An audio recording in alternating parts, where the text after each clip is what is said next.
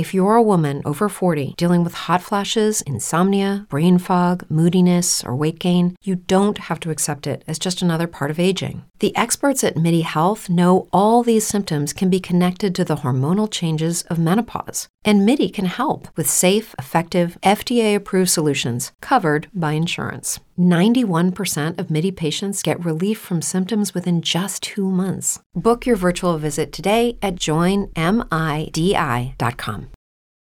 Explicit content is found in this episode, so listener discretion is advised. Welcome back to the True Crime Fan Club podcast. I'm your host, Lainey. Romance scams, or lonely heart scams, are one of the oldest swindles in the book. They work when a fraudster gains the affection of a victim, usually in a long-distance relationship. Once the scammer establishes trust, they will request money or financial information from their victim. The advent of the internet and dating sites has made lonely heart scams more popular and harmful than ever. Glenda Sue Sayem, an 81-year-old resident of Kirkwood, Missouri, began as a victim of a lonely heart scam, but ended up a scammer herself. In early 2014, Glenda began an online relationship with a man who called himself Wilson. He claimed to be a United States citizen living in Nigeria for business purposes. Glenda never saw or spoke to Wilson. They only exchanged text messages. Despite that, Glenda sent Wilson money for numerous years. Wilson needed it for taxes and fees, but his main objective was to pay penalties to the Nigerian government. Once the government was paid, Wilson could join Glenda in the U.S. At first, Glenda sent Wilson money from her Social Security retirement benefits and pension, but it wasn't enough. So, Wilson would send her electronics in the mail. He instructed Glenda to pawn the electronics and send the funds to him. This was the beginning of Glenda becoming the scammer's money mule. According to the U.S. Department of Justice, a money mule is a person who receives fraudulently obtained money and merchandise on behalf of a scammer and gives the profits to the scammer. Glenda proceeded to participate as Wilson's money mule in other ways. She received wire transfers of money from unknown sources, deposited counterfeit and fraudulently obtained checks into her bank accounts, accepted unemployment insurance benefit payments from unknown people, and so much more.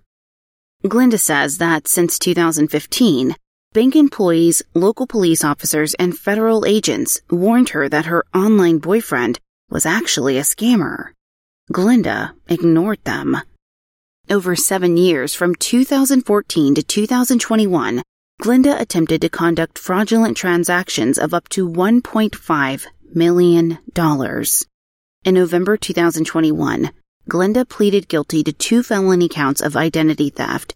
4 months later, in February 2022, Glenda was sentenced to 5 years probation and must repay her victims $32,454,000.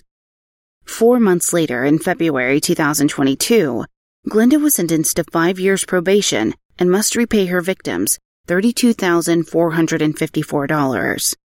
The recommended sentence is a minimum of 4 years in prison, but the judge determined Glenda's age and remorse were important factors in giving a lesser sentence. Glenda openly expresses that the love of her life tricked her at the cost of many others. She told the judge that she was so ashamed, embarrassed, and sorry for her actions. To demonstrate her willingness to make amends, Glenda has starred in the FBI's 2-minute public service announcement warning others against the dangers of a romance scam. Glenda was fooled by a lonely heart scam, but she's not the only person to make poor decisions under the premise of love. Before the internet, scammers still fabricated false relationships to prey on lonely victims. Perhaps the most iconic instance of a grand-scale lonely heart scam was perpetrated in the early 1970s to late 1980s by Kirksey McCord Nix Jr. of the Dixie Mafia. But the victims of Nix's scams lost more than money. 2 unknowing participants lost their lives. Through a complex web of lies and a brigade of greedy, immoral people, this lonely heart scam would end in the cold-blooded murders of Judge Vincent Sherry and his wife, Margaret Sherry. Okay, on to the show.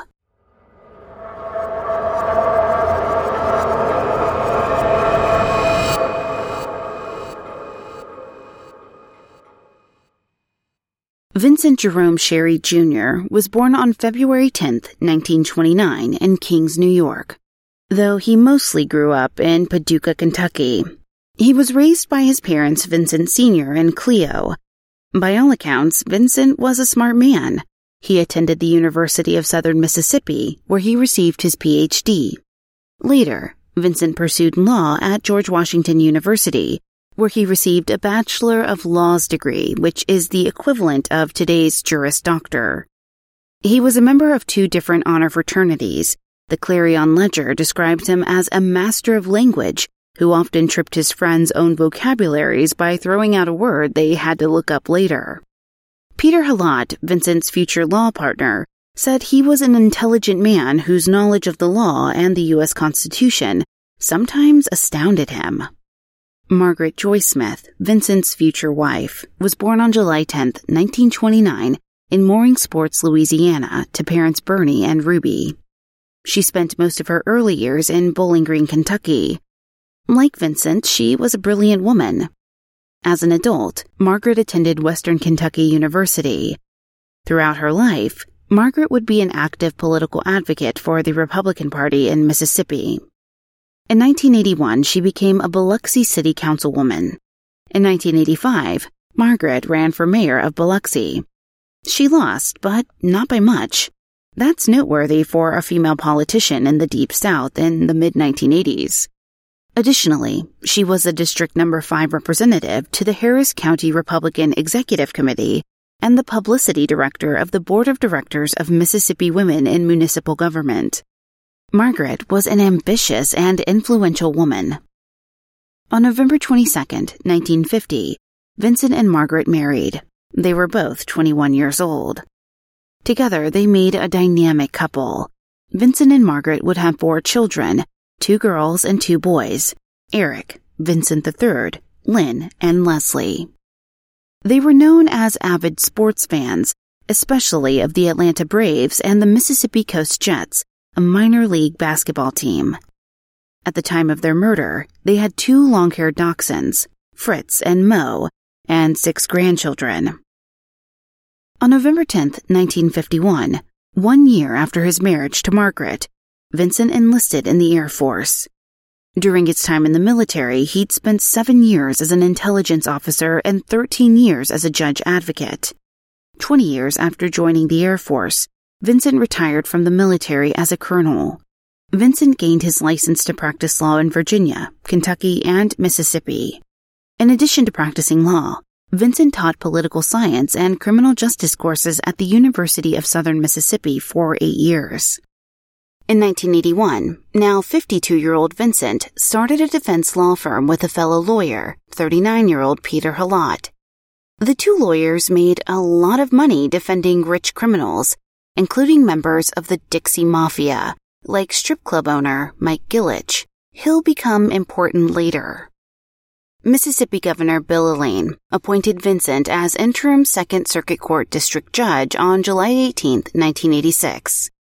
This promotion from lawyer to judge was a watershed moment for Vincent. Governor Elaine demonstrated the utmost confidence in Vincent's ability as a circuit court judge. Later, Vincent would prove to be good at this job. He was described by Halott as a compassionate judge who often received letters of thanks from those he sentenced to prison. Halott said Vincent always explained to them why he was sending them to prison. The previous circuit court judge Vincent replaced had been appointed to the Mississippi Supreme Court. Potentially, Vincent's career may have also led to the Mississippi Supreme Court had he not been murdered. On September 16, 1987, Halott had been trying to reach Vincent since 9 a.m. Vincent was supposed to be in court that morning. When Vincent didn't show up, a court administrator called Halott. Halott and one of his associates went to the Sherry house around 11 a.m. and found the door unlocked. Halott went in the door. immediately came back out and said both Vincent and Margaret were dead. Halat proceeded to call 911. Later, it would appear odd that Halat had known both Sherrys were dead so quickly. Halat had barely walked through the front door. While Vincent's body was visible from the doorway, Margaret's body was located in the bedroom, out of sight. Vincent and Margaret had been shot at point-blank range in their heads with a .22 caliber gun. Vincent was shot 3 times and Margaret was shot 4 times. Later, Police Chief Tommy Moffett said, "The person who did the shooting went for very deliberate places, very critical places." When police went to the house, they found that one of the Sherrys' dachshunds was protecting Vincent's body. The dog wouldn't allow police to get near Vincent, whose body was located in the den. Margaret's body was found in the bedroom. She was between the bed and the dresser, leaning against the bed in a sitting position. It appeared Margaret had been getting undressed for bed when she was shot. When police tried to get near Margaret, the dog stood between police and her body. The dogs were not harmed during the murders or police searches. The autopsy indicated that Vincent and Margaret were murdered on September 14th between 7 p.m. and midnight. Their bodies were not discovered until September 16th because the Sherrys had intended to visit their daughter Leslie in Baton Rouge on September 15th. While the couple never made it to Baton Rouge, their coworkers didn't expect them at work, so no one raised the alarm. The murder of a judge is big news. Multiple departments helped search the crime scene, including the FBI, Mississippi Highway Patrol, Harrison County Sheriff's Department, and the Biloxi Police Department. Police found the front door of the Sherry house unlocked and the back door bolted. They believe that whoever killed the Sherrys entered through the front door. The Sherrys rarely lock their front door, often keeping it cracked so their dogs could go in and outside as they pleased. Through interviews, police found that the Sherrys were trusting folks. They'd yell, "Come in," before knowing who was at the door. Immediately, law enforcement suspected professional killers murdered the Sherrys. The signs were clear. Nothing was missing from the house, and there was no sign of a forced entry. The couple hadn't been assaulted. Ballistics tests proved that one gun was used, but that gun was not located. There were 9 shell casings inside the Sherry house, 7 for the bodies and 2 for shots to the bedroom wall. They believed Vincent was shot first while facing his attacker. Then Margaret was shot from the side at an angle above her.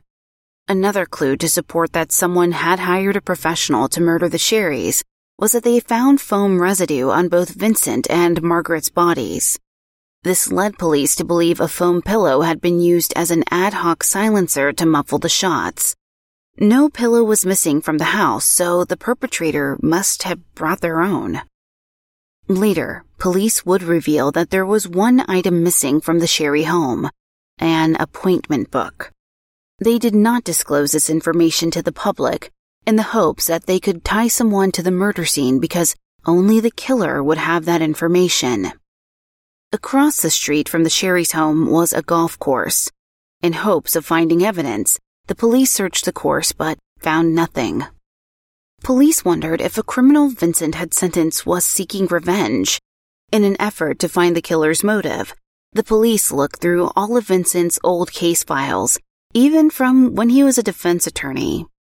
Some people told the police that Vincent had received threats since he started practicing law in Biloxi, but Vincent's law partner, Halat, said Vincent never told him about any threats. Halat said, "If there had been threats, I'm positive that Vincent would have told me." Police found that when Vincent was a defense attorney, he had received some hostile letters from a man named Bryce Hundman, who opposed some of the Sherry couple's political opinions. When Vincent was later appointed to the circuit judge bench, he bought an ad in the newspaper, sarcastically inviting Hundman to his installation reception. Only a few days after the murders, Gulf Coast businessmen contributed some money as a reward for information regarding Vincent and Margaret's deaths. In 1987, the reward amount was $50,000. Today, it would be worth about $111,000. A few days after the murders, the police had almost no leads. The townspeople of Biloxi were frustrated. In response, the Biloxi officials told the townspeople that it will take time. If it was a professional job, it will be very difficult for us to solve. A joint funeral was held for Vincent and Margaret on September 19, 1987, at Nativity Cathedral. Halat, Vincent's law partner, gave the eulogy at the funeral. It appeared to be heartfelt. During the eulogy, Halat claimed he was so close to the couple that he considered them family. He asked, "Why has God deemed to take Vincent and Margaret away from us and allow a wild animal to remain among us?" Halat also shared that in the last 4 days before Vincent was killed, Vincent had been taking secret piano lessons. Apparently, he wanted to surprise Margaret by performing one of her favorite songs on the piano. The Clarion Ledger described the stories Halat told in his eulogy as giving attendees both pause and levity. After the funeral, Halat passed out copies of his eulogy to members of the media. The police investigation of Vincent and Margaret's murders continued to be fruitless. Several dead leads even caused excess stress to the Sherry family. After her parents were killed, the Sherry's daughter Leslie took a semester off from college. In January 1988, she started classes again at the University of Mississippi. Due to Vincent's veteran status, the Air Force had been sending Leslie $1,500 a month as long as she was a full-time student. In April, the payments stopped. After a month, Leslie realized she wasn't receiving checks, so she reached out to the Air Force Base in Biloxi. A woman told Leslie that because she hadn't been ruled out as a suspect in her parents' murder, she couldn't receive the checks. Public Safety Director George Saxon told Leslie he wrote letters to the Air Force in October and May, stating that the Sherry children had no connection to their parents' death. However, the Air Force wanted a stronger declaration that Leslie wasn't involved. Biloxi police said they couldn't do that until they knew who killed the Sherrys. After 3 months of scrutiny, the Air Force decided Leslie didn't kill her parents and restarted her payments. Following the poor performance of local police, a new task force took over the Sherry's case in March 1988. They reviewed the work of the previous task force, supposedly searching for any overlooked clue. A few months later, in September, it was announced that the Sherry's son, Eric, was a suspect in the murders. Eric had told friends he would be in Biloxi the weekend before his parents were murdered. After the death of his parents, law officials stated that Eric did not register sufficient emotions after his parents were killed. They also pointed to Eric's refusal to take a lie detector test as a reason he might have been the killer. Eric confirmed that he and other family members refused to take a polygraph the week of the murders. However, Eric also said that he went back later to take the test and was told by the Harrison County Sheriff that it wouldn't be necessary.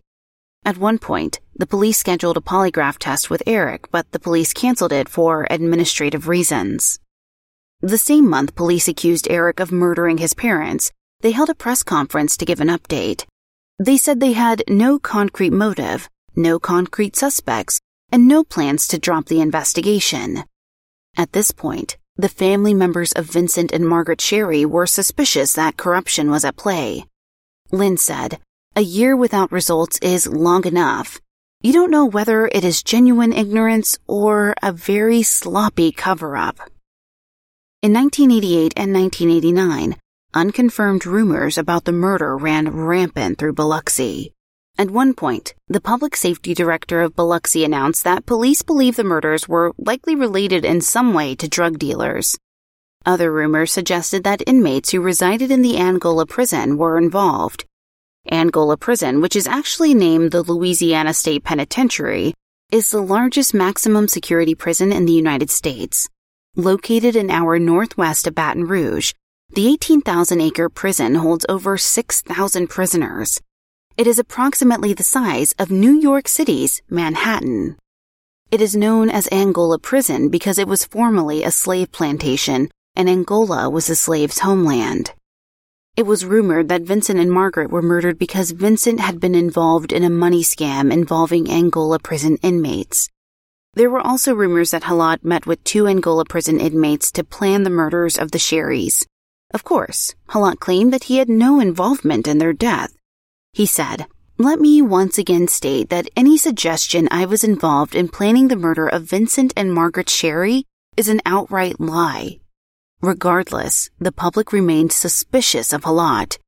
A few weeks after the Sherry murders, Halat announced that he was running for mayor of Biloxi. Halat won, and his term lasted from 1989 to 1993. But shortly after he took office, allegations of his own involvement in the murder of Vincent and Margaret gained speed. Mayor Halat spent the majority of his term under a cloud of suspicion and lost his re-election by a landslide. It's interesting to note that the year Halat won the election for mayor, 1989, was the same year that Margaret Sherry had been expected to make her second run for mayor. After 2 years of investigating, the local police had nothing. Nada. Zilch. Consequently, the FBI returned in 1989. Special Agent Keith Bell and Captain Randy Hook were now the lead investigators. They quickly found 345 phone calls between Halat's office and the Angola prison in Louisiana. The calls ranged from December 1986 until September 15, 1987. A quick reminder, the Sherrys were murdered on September 14, 1987. The FBI agents also found prison records that showed Halat had been meeting with a notorious criminal in the Angola prison around the same time the phone calls began. That criminal was none other than the head of the Dixie Mafia, Kirksey Nix Jr. Halat was his lawyer. The Dixie Mafia, also known as the Cornbread Cosa Nostra, was in its heyday in the 1980s. The New York Times describes the Dixie Mafia as a loose confederation of car thieves, burglars, contract killers, operators of prostitution and pornography rings, drug smugglers, and distributors. By loose, they meant that the mafia wasn't a tightly organized hierarchy or group of family members like the original La Cosa Nostra mafia family. While the Dixie Mafia's activity encompassed the entirety of Mississippi's Gulf Coast, their headquarters was in Biloxi, Mississippi. The FBI reported that when word got out that Biloxi, with its history of strip clubs and illicit gambling, was the safe haven, the criminals settled in.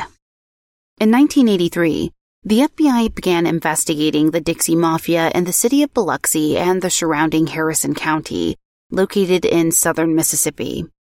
They found that the entire Harrison County Sheriff's Office was a criminal enterprise. Special Agent Keith Bell reported that the police officers would do all manner of illegal activity for money. For the right price, Leroy Hobbs, no relation, who was the sheriff of Harrison County, and his police officers would release prisoners, safeguard drug shipments, and hide fugitives. Luckily, a few incorruptible police officers helped the FBI dismantle the criminal enterprise of the Harrison County Police. 2 years before Vincent and Margaret were killed, in 1984, Sheriff Leroy Hobbs was convicted of racketeering and sentenced to 20 years in prison. However, as is apparent in the bungling of the Sherry murder cases from 1987 to 1989, Hobbs's arrest may not have been the end of the Dixie Mafia's influence. Kirksey McCord Nix Jr. was a high-ranking leader in the Dixie Mafia, especially in Louisiana and Mississippi. Some say he was the leader, but since the crime organization was more of a conglomeration of criminals than a structured bureaucracy, it's really hard to tell. In 1971, 28-year-old Nix was sentenced to life without parole after killing a New Orleans grocer. Although he had been in jail for nearly 20 years at the time of Vincent and Margaret Sherry's murder in 1987, Nix still maintained a strong influence in the mafia. During Nix's time in jail in 1979, Halat began representing him. The two would continue to work together as lawyer and client until 1988. At the same time that the FBI took control of the Sherry investigation, the Sherry's daughter, Lynn, hired a private investigator named Rex Armistead to look into her parents' death. The FBI and other law enforcement officers told Armistead that Nix, the leader of the Dixie Mafia that Halat had been fraternizing with, was in charge of a cash scam inside the prison, a Lonely Hearts cash scam.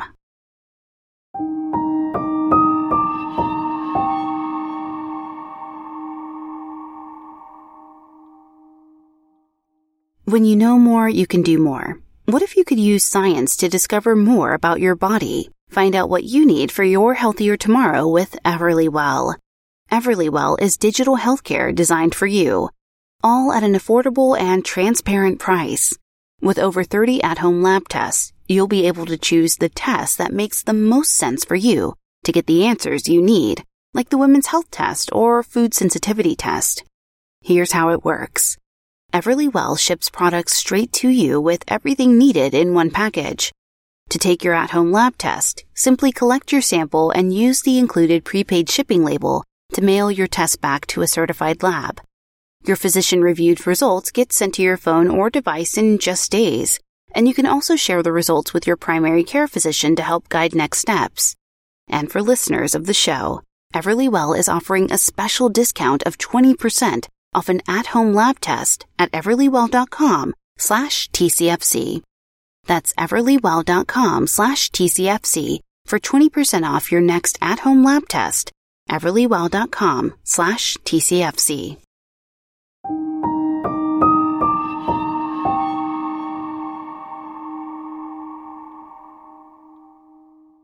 Nix's Lonely Heart scam was a complex operation. At the direction of Nix, his league of scammers would bribe corrections officers so they could use the prison telephones. They used the phones to place ads in gay publications like The Advocate. In the ads, the scammers would say they wanted a new partner to live with. Interested men reading the ads would reply to the P.O. box provided. Then the scammers would begin one of their many strategic ploys to get money out of the interested men. One tactic the scammers used was to say that they had been imprisoned on false charges and needed money to get out. Once they were out of jail, the two men could happily be together. Another scam involved blackmailing closeted gay men. The scammers claimed that if their victims didn't send them money, they'd out them. In all of the ploys, the scammers would send racy photographs to keep their victims interested. Of course, the photos weren't of themselves. For example, Nix would say his name was Eddie Johnson and send a photo of a buff young man, which Nix was not. At this time, Nix was around 46 years old and life was creeping up on him. In fact, that's why he wanted the money. Nix hoped to acquire enough cash to buy his way out of jail. In addition to running Lonely Heart scams, Nix dealt drugs and committed insurance fraud. From 1986 to 1989, the Lonely Heart scam was wildly lucrative. Dozens of men wired money to Nix through Western Union. One man sent him around $20,000, which is $46,000 today. Another man took out a second mortgage on his house and sent Nix $100,000, which is about $230,000 today. A Dixie Mafia member, Bobby Joe Fabian, who had been a part of the Lonely Heart scam as a scammer, explained to private investigator Armistead that the endeavor brought in about $5 million. However, other sources say it was only hundreds of thousands of dollars. Fabian had left the scam because he didn't trust Nix's risky behavior. Fabian pointed to a specific event where Nix's girlfriend brought Nix marijuana, even though Nix was in jail. Fabian felt Nix was too bold. He anticipated Nix's scam empire would crumble. Bobby Joe Fabian served a crucial role in uncovering Vincent and Margaret Sherry's murders. Fabian was serving time in Angola prison for kidnapping. After finding out about the Lonely Heart scam, private investigator Armistead went to Angola prison to meet with Fabian. While talking to Fabian, Armistead received enough information to begin unraveling the Sherry murders. Armistead learned via Fabian that one of Halat's employees was actually Nix's girlfriend and a scammer. That was Sherry Sharp, who was 32 years old at the time of the Sherry murders. She was posing as a legal aide at Halat's firm, but was actually a money mule for Halat and Nix's romance scam. Sharp would collect the cash from the scam and then deposit the cash into the law firm's trust account. In December 1986, Nix realized around $100,000 was missing from that trust account. Nix called Halott and demanded a meeting. Nix and another powerful member of the Dixie Mafia, 57-year-old Mike Gillich, confronted Halott about the missing money. If you recall, Halott and Vincent had represented Gillich in their old law firm. Halott told Nix and Gillich that his old partner, Vincent Sherry, had taken the missing money. Then Halott, Gillich, and Nix began plotting Vincent's murder.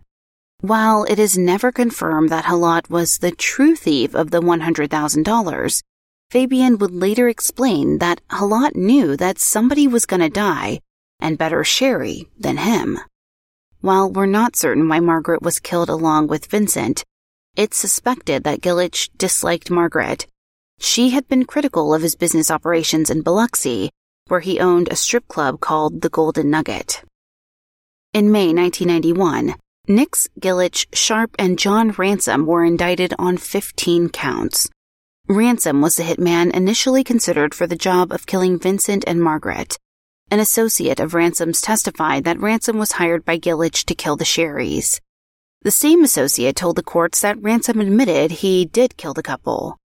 Nix, Gillich, Sharp, and Ransom were also charged with conspiracy, murder, and wire fraud. The three were also indicted for murder for hire, including aiding and abetting. Halott wasn't indicted because all parties, except Fabian in his discussions with Armistead, claimed Halott wasn't involved. In 1991, Nix was sentenced to 15 years in prison for his role in the Sherrys' deaths. Gillich was also sentenced to 15 years in prison. Ransom, the supposed hitman, was sentenced to 10 years. Sharp, Nix's girlfriend, had the shortest sentence of 1 year and 1 week in prison. Unsurprisingly, Nix continued his string of crimes while in jail. Meanwhile, the FBI continued to look for evidence regarding Peter Halott's involvement with the Lonely Heart scam and the Sherry murders. Finally, in 1994, 3 years after the trial, Gillich spoke to the FBI in exchange for a shorter sentence. He confirmed the information Bobby Joe Fabian had given Armistead. In an effort to save his own life, Halott told Nix that Vincent stole the money from the Lonely Heart scam. That's when Nix and Gillich ordered the hit on Vincent. Nix and Gillich were to split the cost of the hitman. Initially, they planned on hiring John Ransom, but Ransom was never hired. Instead, they hired Thomas Holcomb to kill Vincent for $20,000, which is about $45,000 today. Later, Halott did offer to help pay for the hit, but Gillich told him it was taken care of. In 1996, the government indicted Nix, Sharp, Halott, and Holcomb on 52 charges. Nix was charged with racketeering, conspiracy to violate the racket statute, fraud, conspiracy to commit wire fraud, money laundering, and conspiracy to obstruct justice. Sharp was charged with obstruction of justice and conspiracy to obstruct justice for false testimony that she gave in the 1991 trial. Nix, who was already serving life in prison, would now receive another sentence of life in prison, as would Holcomb. Sharp was sentenced to 5 years in prison. Halott was charged with obstruction of justice, conspiracy to obstruct justice based on false statements made during the 1991 investigation and trial testimony, conspiracy to violate the racketeering statute, racketeering, and conspiracy to commit wire fraud. And Holcomb was charged with conspiracy to violate the racketeering statute and conspiracy to obstruct justice. It's interesting that no one was charged with conspiracy to murder in this indictment, especially Halott. He was most definitely a co-conspirator in the murders, yet he was never charged with anything murder-related. During the trial, Gillich testified that Holcomb put superglue on his fingers so he wouldn't leave any fingerprints on the gun he used to kill Vincent and Margaret. The plan was for Holmes to knock on the Sherrys' door, kill them, and flee. Just as the cops suspected earlier, Vincent had answered the door for Holcomb without any suspicion. After 5 days of deliberation between July 11th and 16th of 1987, the jury found Nix, Sharp, and Holcomb guilty of all charges. Halott was found guilty of obstruction of justice and conspiracy to obstruct justice charges, but never anything related to the Sherry's murder. The judge asked the jury to deliberate a second time on the remaining charges against Halott. On July 17th, the jury found that Halott was also guilty of conspiracy to commit wire fraud and conspiracy to violate the racketeering statute. A few months later, on September 22, 1997, Halott was sentenced to 18 years in prison for RICO conspiracy. RICO is the Racketeer Influenced and Corrupt Organization Act. Within that prison sentence, Halott would also serve concurrent imprisonments for obstruction of justice, conspiracy to obstruct justice, and conspiracy to commit mail fraud. While sentencing Halott, the judge admonished that if Mr. Halott had been truthful about the missing money in the beginning, the Sherrys would not be dead. After Halott was found guilty, Lynn Sherry ran into Gillich after court. Gillich said, "I'm so sorry. I only thought of what I was doing for my family. I never thought of what I was doing to anybody else's. I'm sorry for what I did to your family." Lynn later said, "He really, honestly, was as repentant as you can get. It wasn't an act." So, she forgave him. On October 20th, 2000, Halott filed a motion to get out of his convictions and sentences based on 3 grounds. Number 1, he said that his sentence was inaccurate. The statutory maximum sentence for obstruction of justice was 5 years at the time he was convicted. Instead, he'd been sentenced to 10 years. The district judge agreed with him and modified his sentence. His other 2 grounds, that he had ineffective assistance of counsel, and that his RICO conspiracy conviction and sentence violated the Supreme Court's decision on Apprendi v. New Jersey, were denied. Halott's additional appeals were also denied. Today, the perpetrators of Vincent and Margaret's murders are in a variety of places. Mike Gillich received an early release because he helped with the investigation. He was released from prison in 2000. He died of cancer in April 2012 at the age of 82. Thomas Holcomb died in prison on April 8, 2005 at 52 years old. Sherry Sharp was released on June 13, 2002. John Ransom was released on November 7, 2003. Kirksey Nix Jr. is currently incarcerated in El Reno Federal Correctional Institution in Oklahoma. Peter Halott was released from a federal prison in Montgomery, Alabama in March 2012. From there, he went to a halfway house in Hattiesburg. He worked as a handyman at a Catholic church on the University of Southern Mississippi's campus. On April 24, 2013, 70-year-old Halott was released from the halfway house as a free man. As of 2017, Halott lives with his wife of many years, Sandra, in Ocean Springs, Mississippi. Technically, the Sherry murders are still open cases, since no one was ever charged with their murders. Okay, fan club members, as I conclude this episode, my one question to you is, how will you sleep tonight? Thank you for listening. If you enjoyed this episode, please leave us a positive review and rating on Apple Podcast or your podcast player of choice. It really helps us out. Find us on social media. We're active on Twitter at TCFCPod, Facebook at facebook.com/TCFCPodcast, and Instagram at truecrimefanclub.com. Also, check out our website at truecrimefanclub.com. Do you have an episode suggestion? Send us an email at tcfcpod@gmail.com. This episode was researched by Haley Gray and written by Andrea Marshbank. Content editing by Brittany Martinez.